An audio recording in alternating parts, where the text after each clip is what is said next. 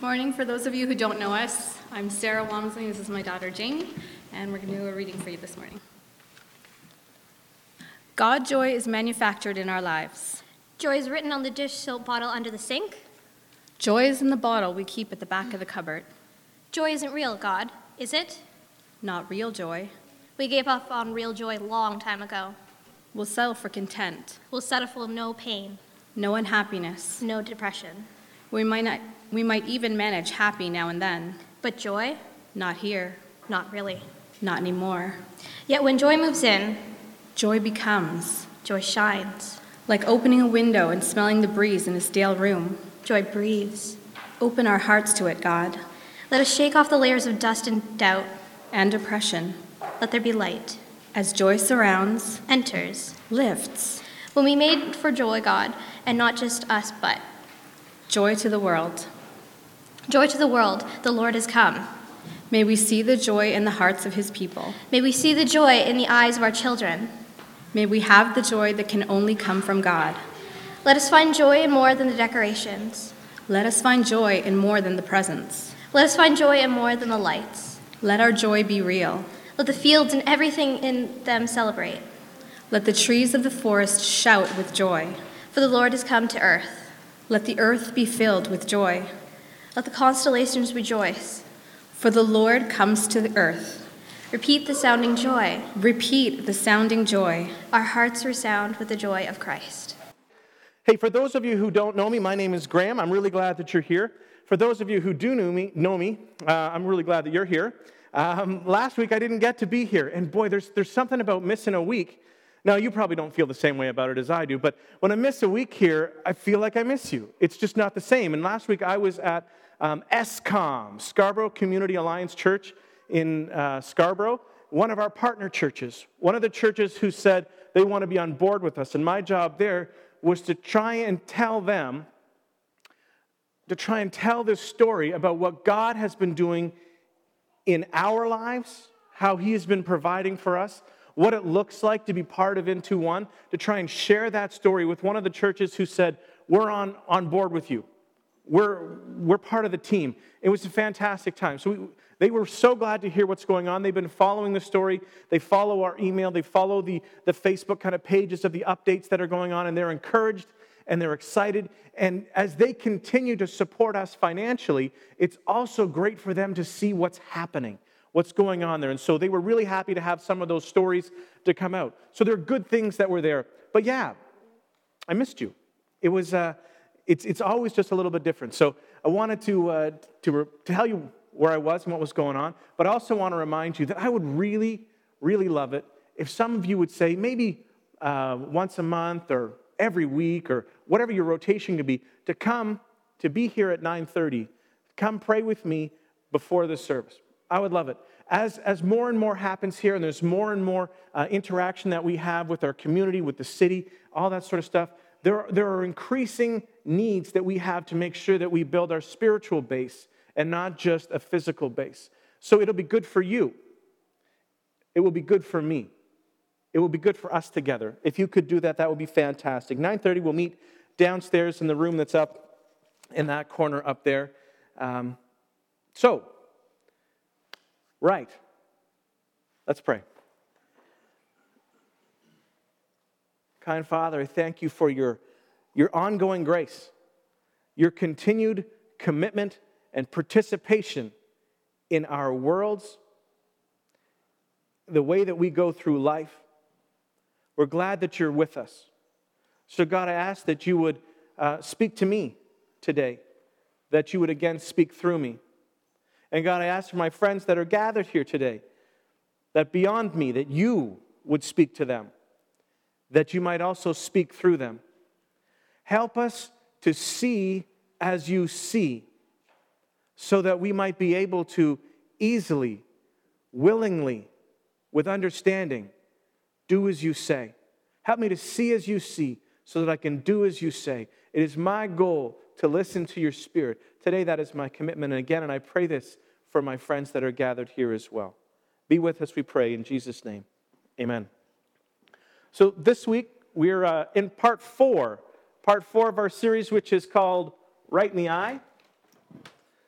I'm just going to pretend the children aren't actually there.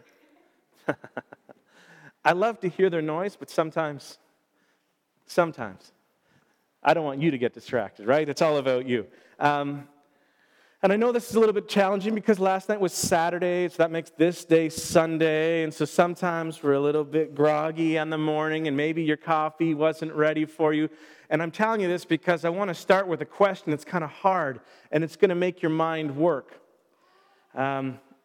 So we're in the part 4 of this series, Right in the Eye, which means there's been 3 before. So if this is your first time and you haven't heard any part of this yet, or if you've missed any part of it, you can always catch up online on the podcast and find out where we are and how we're traveling together, because the goal is not just that we come and hear. The goal is that we are on this road trip together in earnest pursuit of Jesus, and knowing what we're talking about brings us together.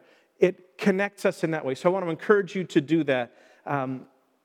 But as we get started, you don't have to worry that this is part 4 and that you're going to fail the test, okay? Because the test is not today. Don't worry. But the test does start tomorrow, all right? The test is tomorrow because the test is always the everyday. It's how will we take any of this stuff and make it apply to every day, to today, to the days that I'm in. How will it apply? How will I be able to connect in that way? And so there is a test. The test is ongoing. It's not really a pass-fail kind of thing. It's a what level of success will you be able to get to? So this question, don't walk away from it, okay? It'll be easy to say, wow, that's a question. That must be a rhetorical device. Don't bother to answer. That's not the way it is. Think about this, because this question has the power to really change and focus the way you live. So engage it, and we'll engage together as we go forward from this. And here's the question. What do you do when your body wants what your heart knows is wrong? What do you do when your body wants what your heart knows is wrong? And for most of you, you know this question, don't you? You might not have phrased it like this, but you know this question. Because you have that moment in your life. There was that chapter that you've come through. There was that March break or that reading week in your life. Nervous laughter. There was that business trip. There was that foggy season in your life that you don't really like to go back over and ponder. There's all the stuff that you don't really want to tell other people about. It's all those stories that you're not going to call the grandkids around and tell them about when you have a chance. You already know what happens when you do what your body wants and your heart knows is wrong. We're adults. We all know where this goes. And some of you are here today because your parents just did what their bodies wanted. This is a very, very important question. It shapes the way we live, and it shapes long-term consequences. So the way you answer this question is determined by where your heart is. We talked about this idea last time, whether you are living from the inside out or from the outside in. If you're allowing God to fill and change your heart and to direct your paths and to guide you forward, or are you allowing simply what you see to guide the direction of your life? Your answer to this question has the potential to set the direction of your entire life. It's powerful. It's thought-provoking. It's discomfort-raising, frankly. Your answer shapes where you're going to go. So what will you do? Do you have a plan in place? What will you do when your body wants what your heart knows is wrong? And in this series, we've been looking at the book of... Okay, I was good, but I'm related to that one. So we've been studying the book of... Yeah, because I know you're all paying attention. That's good. And this book is famous for stories. Lots of good stories, famous stories that are in there. But I think it's probably even more famous as the book that's not read from beginning to end. That's just sort of the way this book works. And this book spans a time in history of ancient Israel. Right after they moved into the Promised Land, the Holy Land, they get there. Moses gets them out of Egypt. They get through the desert. Joshua takes them into the Promised Land. And it's before the first king, King Saul.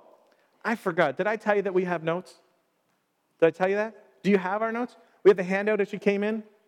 Some of you got it. There's notes up here. You can also follow along on your web-enabled smartphone. Use the free app called YouVersion, and you can follow along in there as well, and you'll be able to keep up with what's happening here. King Saul. All right. So Joshua gets them into the land, and they start to clear it out a little bit, and he gets them set up, and he tells them, hey, behave yourselves while you're here. Remember all those commitments that you made to God as we were going into the Holy Land? Remember all those things? Keep those things. Those are really super important. And then he went home. Joshua died. And things didn't go well. All right? Things didn't go well for a while after that. For about 300 years after that, they didn't go well. And in that time, the people went through cycle after cycle after cycle of this pattern, disobedience, that leads to disaster. And as they get in that disaster, they begin to say, oh my goodness, things have gone wrong. They call out for God, help us, please deliver us. And God, time after time, with his kindness, with his grace, with his mercy, says, yes, I will deliver you. But sadly, no matter how many times this happened, Israel didn't learn her lesson. She kept getting into the same spot and the same troubles. This story is our story. Let's be honest, right? This is the way we've done it. We've gotten ourselves into, you've gotten yourself into sticky situations more than a time or two. You've got in that kind of place where things have gone wrong and you've made bad choices. Don't make eye contact, look down. You know that you have these places in your life and that you are prone to them. This is the way we work. That's why this story is so helpful for us, because it calls us from where we are. It exposes us so that we can see. We can say we're talking about Israel, but we can hear it for us and we can make changes. You did exactly what you were warned not to do. You just did it anyway. And the book of Judges ends with a dark and ominous story, and an even more dark and kind of ominous phrase that's right at the end. And that phrase is the verse that we've sort of been hanging the notion of this whole series on. And the book ends with this line. I'm sure you know it well by now. In those days, there was no king in Israel. Everyone did what was right in his own eyes. And then during this 300-year period, what was supposed to happen was that God was their king. And that God had given the law, and the law would be administered through judges. And there are some okay judges in this period, but there are some pretty lousy judges in this story as well. And so the book of Judges chronicles about 12 of these stories, not all of them, but there's about 12. The two most famous stories in this book are the stories about a guy named Gideon and a guy named Samson. Ehud, also kind of a famous story if you were ever in senior high. Senior high is where this is a popular, gross kind of story, and so they like to talk about it there. We're going to talk about Gideon next week. This week we're going to talk about Samson. And this is a good story for us because there's a little bit of Samson in all of us. Samson is special. And his story starts in that special Bible story kind of way. There was a woman who couldn't have children. And an angel of God came to her and said, guess what? You're expecting. And you should expect a bouncing baby boy. Just a heads up, your boy is going to be special. And when an angel comes to announce the birth of your child, you are fairly sure it's a special birth. Every baby's a special one. When an angel comes, it's special. When an angel comes because the mom's barren, even more special to the family. But the angel is there to say, this baby is special to God as well, in a special way. That this baby has done nothing to deserve God's favor, but God has just chosen to work with this child in partnership to do amazing things for Israel. And the angel said, the Spirit of God is going to rest on your son in a unique way. So, he needs to be raised in a special way. He needs to be raised under the Nazirite vows. Now, you need to hear this word. it's Nazirite, not Nazarite. Nazarite is someone who lives in Nazareth. A Nazirite is the way they identified these vows. So if you were praying something, you really wanted to get God's attention, you would take the Nazirite vows, and you might take them for 30 days. If you really wanted to get God's attention because something's a little bit more intense that's going on, you need help, there's something, you're sick, you might take these vows for 90 days.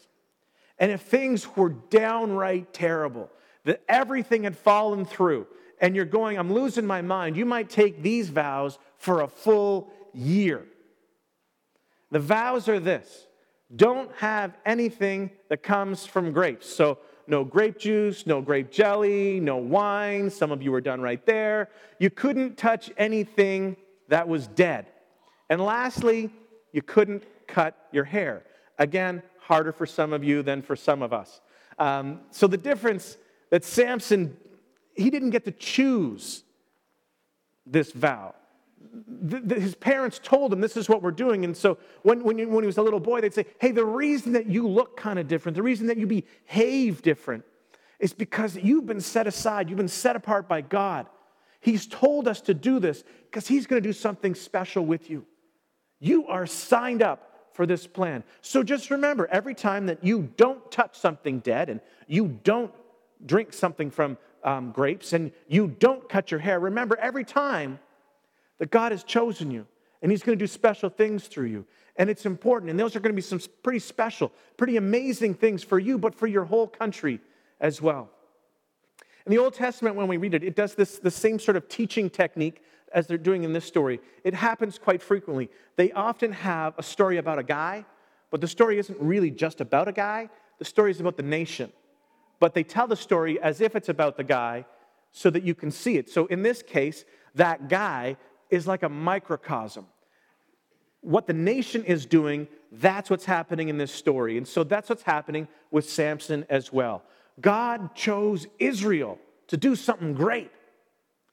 God chose Samson to do something great. God wanted the nation of Israel to be a light to the rest of the world, so that when God empowered them and he conquered their enemies, everyone would think that their God was so big and so powerful that you would never, ever want to mess with him, because he must be the real deal. He must be the God of even other gods. So when Samson became strong and powerful, the people around would say, wow, what's up with him? And then he's supposed to say, it's the Spirit of God that rests on me. And then people would know that the Israelite God was the true God. The other way Samson reflected Israel in this story is that just like the nation of Israel, they kept taking their eyes off God. And they kept looking around at stuff beside them. And they got distracted by things. They go, that's shiny, I like that. That looks fun, I want to do that. I like what they're doing, why can't we do some of that? Well, the same thing happened to Samson. He got distracted by what he saw all around him. And Israel got off the guardrails. And they decided, hey, we're just going to be like everybody else. And the reason we're going to do that is because I don't trust that God is working for my good. I think that he's actually holding good from me. In the same way Samson made these same decisions. His problem was women. And he couldn't keep his eyes or his hands off Philistine women. So when he was young, it was obvious that he was stronger than everybody else. Now, I don't know about this. It doesn't say this clearly in there, but this is the way I'm thinking about it, okay? If you see a super strong, big, muscly guy lift something heavy, you don't think, wow, I wonder how he did that. But if you see somebody a little bit smaller of frame, a regular, average-looking person, and they lift something big and heavy, you think of it and you go, wow, that's either a miracle or a magic trick. It's something. So I'm thinking that Samson kind of looked more like a regular guy than somebody like Fabio or The Rock, just somebody who's kind of average. I think he was average, but he had the Spirit of God resting on him. And that Spirit of God gave him superhuman strength so that he could do superhuman things. He was supposed to do superhuman things in partnership with God to the benefit of his people, to shine and point the light always back to God as our Savior. That part didn't always happen. He was always supposed to point back. He didn't always do that. So in his first job, he's a border guard, and he is guarding the line between Israel and the Philistines. And because of his strength, he became a leader. And he has some sort of leadership skills because he's a judge of the people. And he's a judge over 20 years. Sometimes when you read a story, it seems kind of condensed. You don't get a timeline. Samson was a judge in Israel for more than 20 years. But his problem, he worked the border. He couldn't stay on his side of the border. So every once in a while, he creeps down from his side of the border onto their side of the border, and he goes to the border villages or some of the border towns. And he goes to them and he says, so what are you going to do about it? Right? I'm Samson. Bring what you got.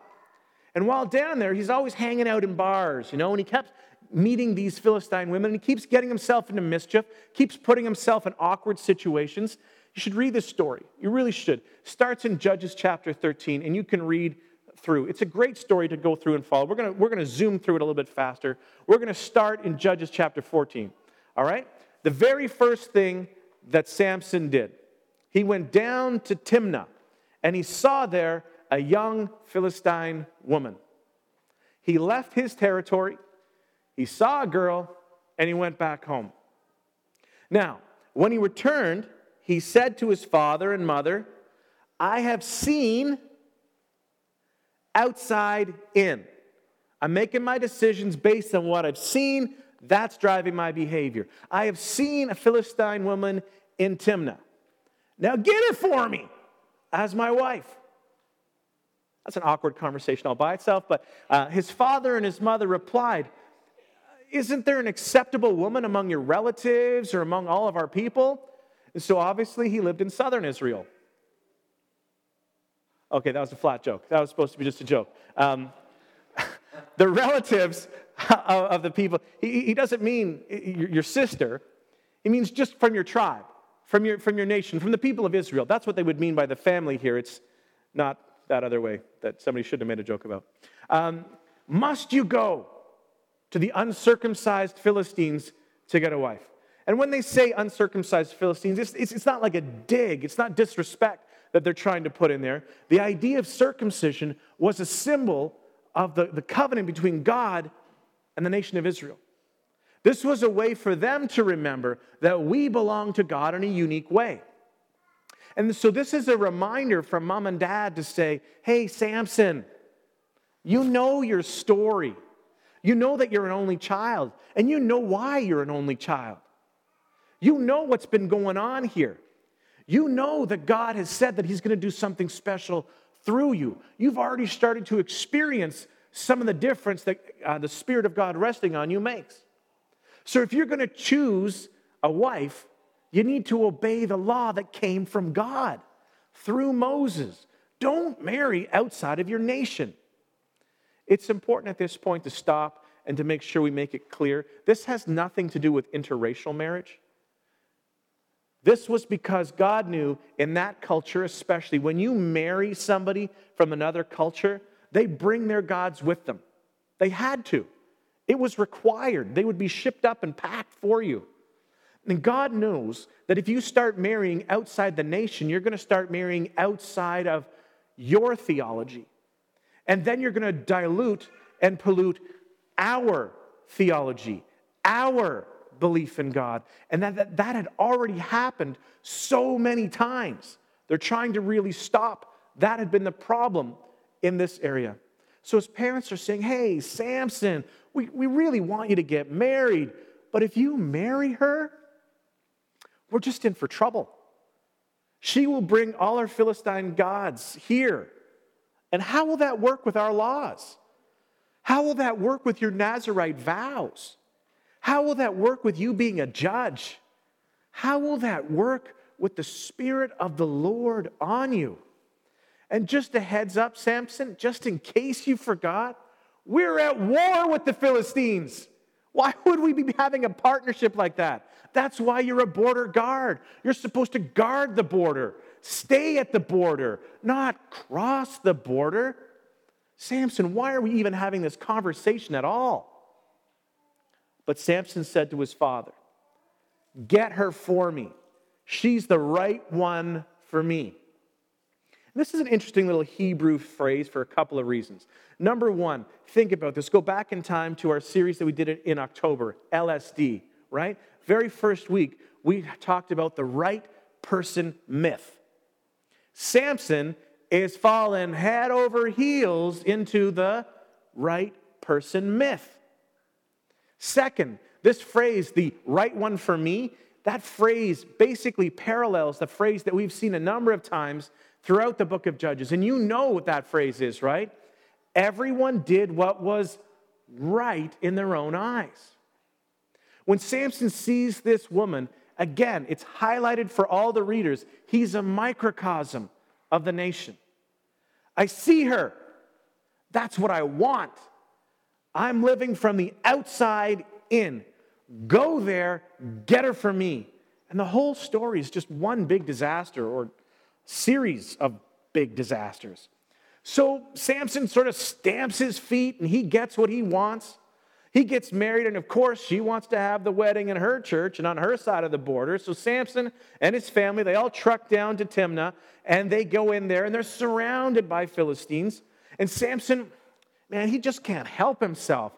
He has to show off, and he humiliates the Philistines. And they're not happy about that, so they're really mad, and they kick him out, and they kick his family out, but they take his wife, and they hold her back. And to show how much they're upset, they say, we're marrying her off right away. So they marry her off to somebody else. And things go from bad to worse, so that at the end of this chapter, the end of this little part of the story of Samson, she's actually burned alive for her association to Samson and his family. It just didn't work out. See, that was another joke. And my jokes are just, they're landing flat today. We use that phrase all the time. It just didn't work out. She got burned. All right. Then there's this other story, okay, where one night he slips over the border again, and he spends the night with another Philistine woman.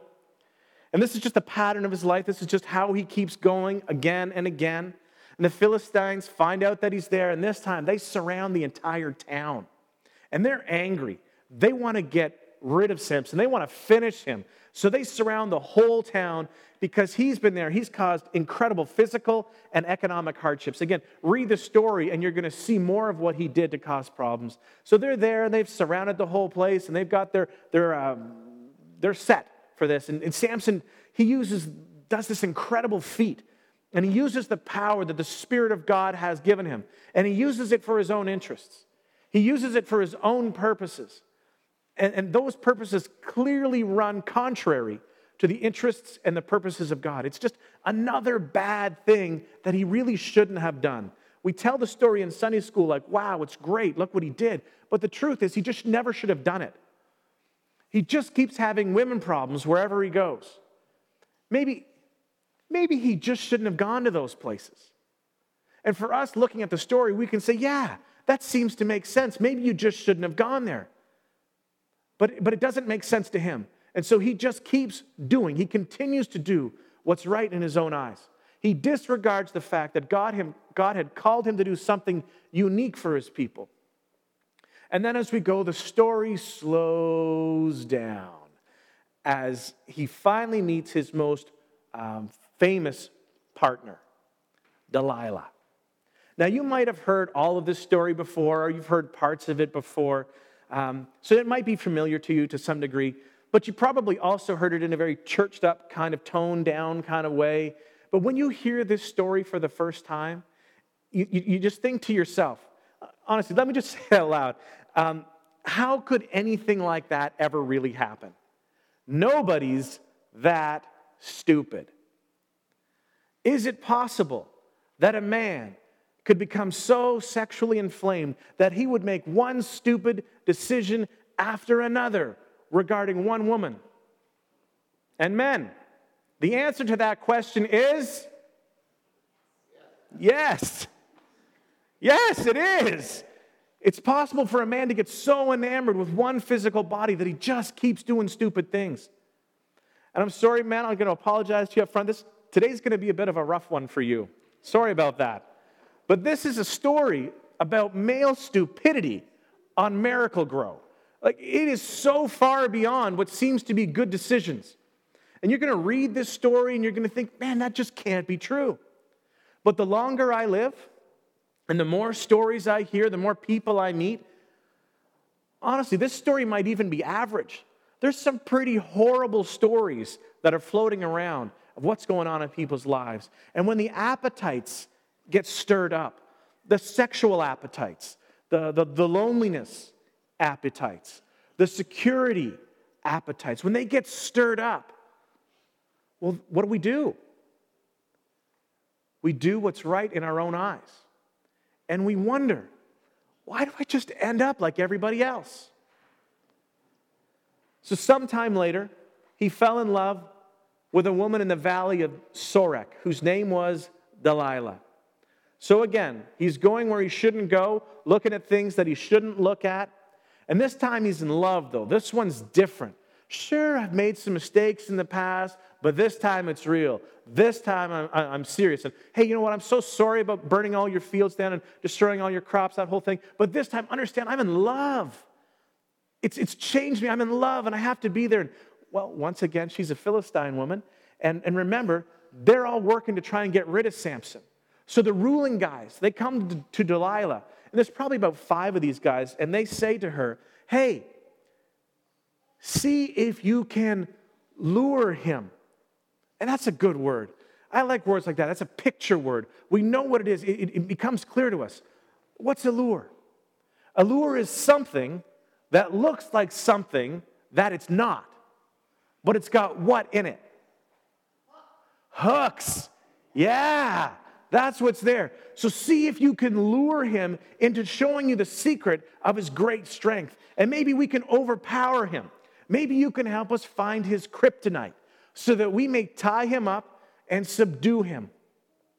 Each one of us will give you 1,100 shekels of silver. So if you do your quick calculations in your head, that's about $90,000, okay? It's a little bit hard to do inflation over 3,300 years, and there's no section under Google Translate that kind of does that for you. But it's funny the way the story is written, because the very next verse, the very next thing, it sounds like Delilah was just talking to these guys, and she just swings her head over and starts talking to Samson. So Delilah said to Samson, tell me the secret of your great strength and how you can be tied up and subdued. You think, oh, she's a wily one. I didn't see that coming. And honestly, could it have been that obvious? It's like she just took the words of the contract that she just signed with the leaders over here, and she just read the same words right back to Samson. That's what it feels like. But I don't think this was really over coffee that she asked him. I think it would have been in a more private moment. And we read regularly of Samson's drinking to excess the fruits of the vine that he was not supposed to have any of. He got drunk, lots. He got inflamed, lots. And I think this is more likely to have been in the middle. And you know, they're both so into it. And the way that it's written, it's almost like it's playful language. But the way you hear it, you can go, wait. How could this be so obvious? How would that ever happen? But I think it's sort of that, teasing each other back and forth. You tell me. No, you tell me. And they have that kind of a banter that's kind of going back. So Samson answered her, okay, if anyone ties me with 7 fresh bowstrings that have never been dried, I'll become as weak as any other man. I have the potential, even though the Spirit of God rests on me and has rested on me for years. I have the potential, even though my birth was predicted by an angel. I have the potential to be like every other man. Samson, why would you ever even want to mess with that? Why would you even want to dip into that world? Why would you ever want to play around with that average thing, that everybody else thing? And then the rulers of the Philistines brought her 7 fresh bowstrings that had not been dried. And she tied him with them. So he's drunk, he's passed out again, fully spent. And she pulls these bowstrings out from underneath her pillow, ties them up. And there's men hidden in the room, and she calls out to him, "Samson, the Philistines are upon you." But he snapped the bowstrings as easily as a piece of string snaps when it comes close to a flame. And so the secret of his great strength was not discovered. Now, this is the part in the story where the author you're expecting, the narrator character comes in. And the narrator says, "So Samson realized the folly of his ways. She's not right for me. I will no longer go and do anything like this ever again. I will go back to Israel, and I will never cross the border again. I have learned my lesson." But is that what he did? No way. No, then Delilah said to Samson, "You have made a fool of me. You lied to me. Come now, tell me how you can be tied." Seriously, Samson, you just embarrassed me in front of all those men that for some reason were already in our room. Why are you being so mean to me? It's not even subtle deception. So Samson says, "Well, all right. It's not bowstrings. It's new rope. You've got to get yourself some new rope." Well, what do you know? Delilah suddenly gets herself some brand new rope, and he gets drunk again. He passes out again, and she ties him up. "Samson, Samson, the Philistines are coming, the Philistines are coming." Huh? What? And he jumps up again, boom, boom, pops the ropes, and chases the Philistines off. Well, Delilah's all hurt now, and I can just imagine that she's got a pout on and everything. And Delilah says to Samson again, "All this time you've been making a fool of me and lying to me. Now tell me, how can you be tied?" So it goes on again, and he describes this way that his hair has to be braided into a loom or a sewing machine or something. And so he's getting closer to telling her what the truth is. And all that, "If you do all this to me, I will become like every other man." So what do you know? She goes ahead and gets this little new piece of decor for her bedroom and goes and does exactly everything that he's just told her. And then he falls asleep again. And she ties his hair up. And this is where, again, you stop and you go, this can't be real. No man is that stupid. But don't look around, because there's someone that you know that's going, have you heard my story? You know someone who has a story that's kind of like this. And so he busts out again, and he does some flex poses this time, maybe a little growling, and he chases all the bad dudes away. And then she said to him, "How can you say I love you when you won't confide in me? This is the third time you have made a fool of me and haven't told me the secret of your great strength." Now, this next part is in the Bible, okay? So you don't need to be offended. With such nagging, she prodded him day after day until he was sick to death of it. So he told her everything. So when the drunkenness wouldn't work, when the sex wouldn't work, the nagging is what brought down this super strong man. And ladies, you should know this. You have such incredible power. Some of you take that power and you're leveraging it in all the wrong ways. And whether you're here today or whether you're listening on this podcast, the truth is that it's going to lead to something that you are going to regret deeply. And I'm so sorry that that's the way it goes. I'm so sorry that you're going to pay for that one day, but that's just the way it is, because we know this. We know beauty fades. But you know what God wants? He wants you to live from the inside out, which means all of that wonderful, beautiful outside beauty combines with a beautiful heart, a beautiful personality, and it creates this life that comes from the inside out, and you glow, and it sets you apart, and it makes you special, and it sets you up for success, and it is so compelling to be around. God has given you such profound power with your words and with your bodies and your sexuality. It's a gift from God. It's a gift from God to be used for great things. And it can be used for great things. Please don't set yourself up for pain later on. So Delilah, she combines her body and her nagging, and finally he's okay, whatever. No razor has ever been used on my head because I have been a Nazirite dedicated to God from my mother's womb. And at that point, he should have just hurt himself. If that's true, then what am I doing here? How stupid have I been? I'm on the wrong side of the border. I'm with the wrong people. And I keep waking up, and it just so happens that what I just said to this girl, Delilah, just seems to have happened to me. Come on, Samson. I'm a miracle baby. I shouldn't even be on this earth. An angel predicted my birth. This is incredible. If my head were shaved, my strength would leave me, and I would become as weak as any other man. And I'll just be like everybody else. So, they have another passionate night. He's drunk again. Passes out. And she gets out a razor. And she starts dreaming about what she's going to do with her money. And she had no idea that 3,300 years later, we would still be talking bad about her. She cuts his hair.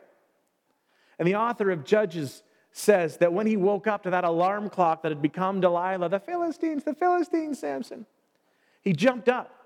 And he didn't know that anything had changed.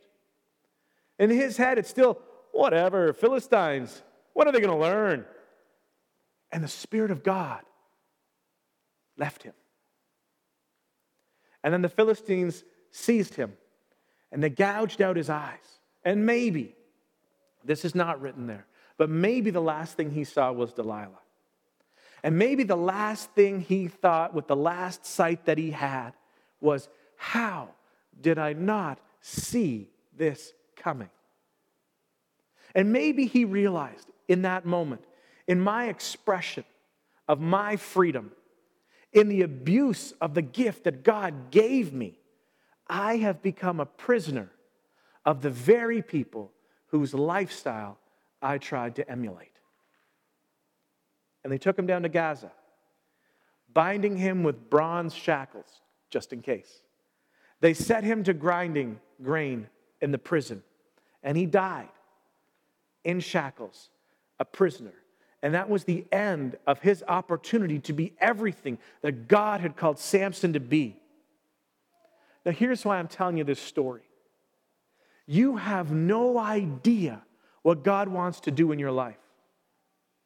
You have no idea what God wants to do through you.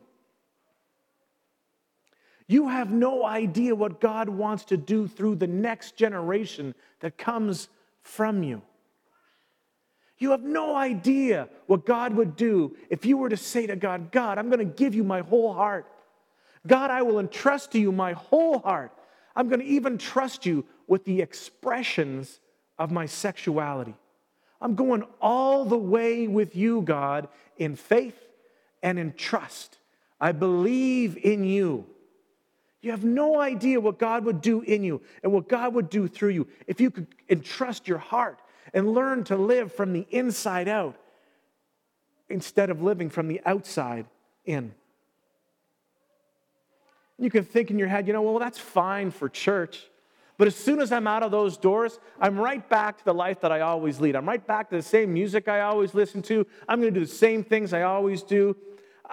It's just going to be up to me to decide how I'm going to live and what I'm going to do. It's back to me having to decide what's right and wrong. It's back to me having to deal with this real world and not some airy-fairy spiritual world that only exists in church or in the Bible. I have to deal with real things that come at me, real situations. The only thing I know how to do is to keep doing what's right in my own eyes. And 1,300 years after this, there's another Jewish man who's writing to a group of Gentiles and the Jewish people. And this was a man who knew well those who had seen and been with the resurrected Jesus. And as he writes these following words, he's writing, this is true of you, and this is true of me. 1 Corinthians 6. Do you not know that your bodies are temples of the Holy Spirit, who is in you, whom you received from God? The same Spirit of God that dwelled in the nation of Israel in their Holy of Holies. The same Spirit of God that dwelt in Samson, empowering him to do incredible physical things. That same Spirit lives in you. And the reason he says, do you not know, is because they did not know. What? Me? Yes, you. And when you embrace Jesus as your Savior, when you decided to follow Jesus, when you asked him to be the Lord of your life, the same Spirit of God rested on you and indwells you, just like Samson. God has a plan for your life, and God wants to do something in you, and God wants to do something through you. He wants to influence people all around you. No matter where you feel you are right now, the one thing that we all know for sure is that you're not done yet. And God is not done in you yet. And you dare not just be a person like everybody else. Maybe you didn't know. Maybe you never thought of it like that. Maybe you've forgotten that. God has something for you. God's not trying to keep something good from you. That has to be one of the biggest lies that has come against our culture. And we believe it. We believe it deeply. And we have to fight it repeatedly. But you're going to come to a time in your life, long from now, short from now, and you're going to be able to look back on your life and you're going to say, uh-oh, I've wasted so much time. That whole time, I was getting it wrong. I think that he's actually keeping something good for me, not trying to keep something good from me. But now it's too late. I can't go back. I can't go back and do it all over. I can't go back. I can't go back and do my 20s again. I can't go back and have my first marriage again. I can't go back and re-raise my children in their formative years. The Holy Spirit of God lives inside of you. Listen to what Paul says as he goes on. You are not your own. You don't belong to you any more than Samson belonged to Samson or Israel belonged to Israel. You were bought with a price. Okay, so here's the application. This is the challenge. Here's the reason that we're talking about. This is where we're going. It's the difficult part. No lying, telling you the truth. This is the hard part. Therefore, because of that, because the Spirit of God lives in me and I've been bought with a price and I'm not my own, because of that, therefore, honor God with your spirit indwelled bodies. So the question that comes from that, if that's true, have you ever surrendered your body to God? We talk about your heart. We talk about your mind. Talk about your spirit, your soul. But have you ever surrendered your body? Have you ever said, God, I want you to be the Lord of my mind. I want you to be the Lord of my heart. I want you to be the Lord of my soul. But have you ever even thought of saying, God, I want to make you Lord of all my sexual expressions? Now, I know what some of you are thinking. You're thinking, no, and I never will. When is the band coming back? But hear me on this, okay? God has called me here. God has called me to you.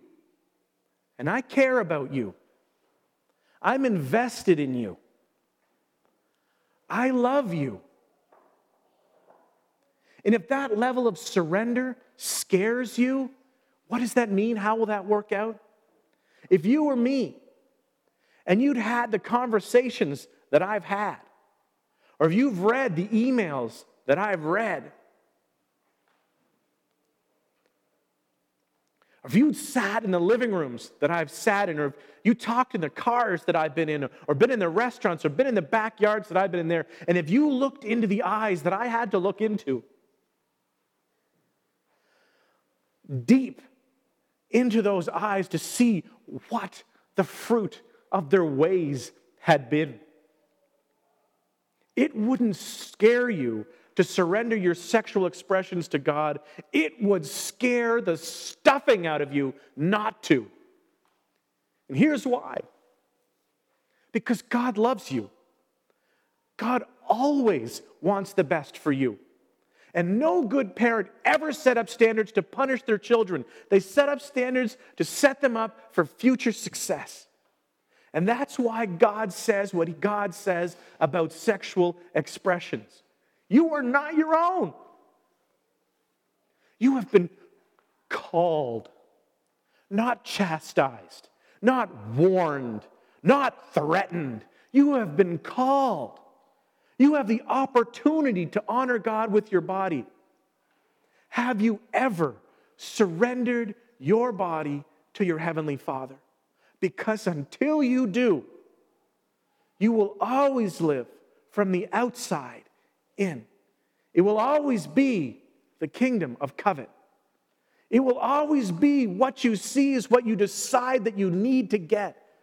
And that just doesn't lead to anything good for very long. And your Heavenly Father says, if you surrender to me your body, I will do something in you. I will do something in you that sets you up for better relationships later as you continue to learn to live from the inside out.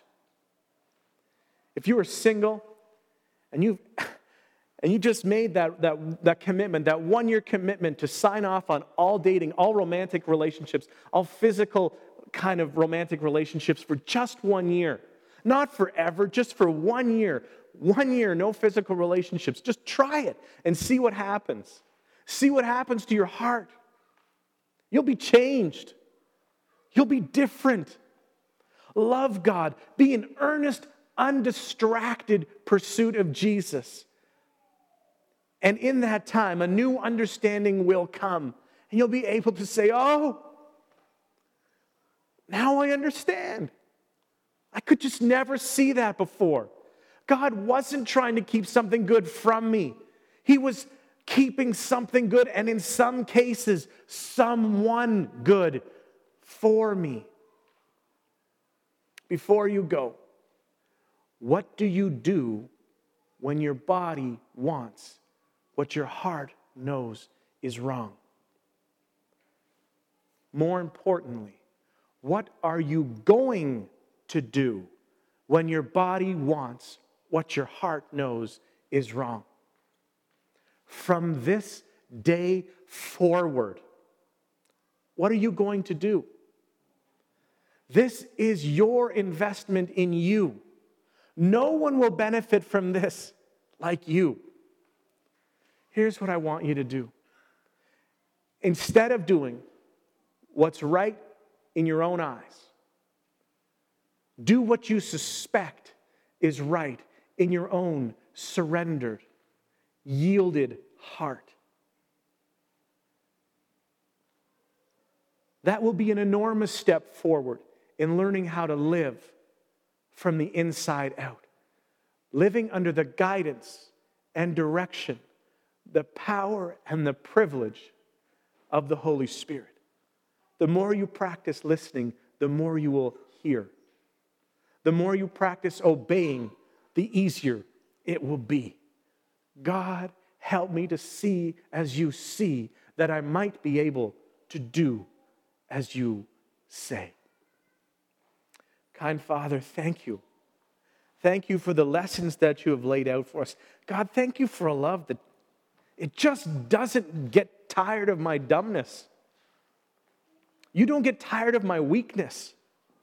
You don't get tired of my frailty and my failings, even when I'm tired of them myself.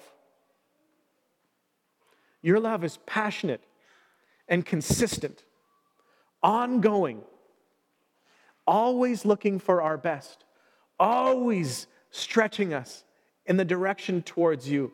Your hand is always outstretched in our direction. God, give us eyes to see it and to reach for you as well, to transform the way that we live as you transform our minds into your likeness. Help me to see as you see, so that I can do as you say. Speak to me today, that you might speak through me today as well. And we will share this partnership with you to bring the good news wherever we go. Thanks in Jesus' name. Amen. Now, all glory to God, who is able to keep you from falling away and will bring you with great joy into his glorious presence without a single fault. All glory to him who alone is God, our Savior through Jesus Christ our Lord. All glory, majesty, power, and authority are his before all time and in the present and beyond all time. Amen. Be blessed. In the name of the Father, the Son, and the Holy Spirit. You may be seated. It's better when you're here. It's better when we're together. I'm convinced the more we connect, the better it gets.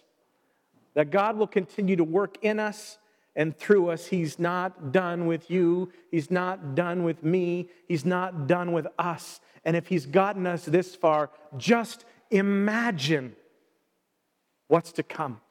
Your God is faithful. You can depend on him. As you go, as I send you, remember that we are Christ-centered. We are Spirit-empowered. And we are mission-focused. It's never just about you, because we are to be on mission. Everyone, everywhere, all the time. Take the good news of Jesus with you wherever you go.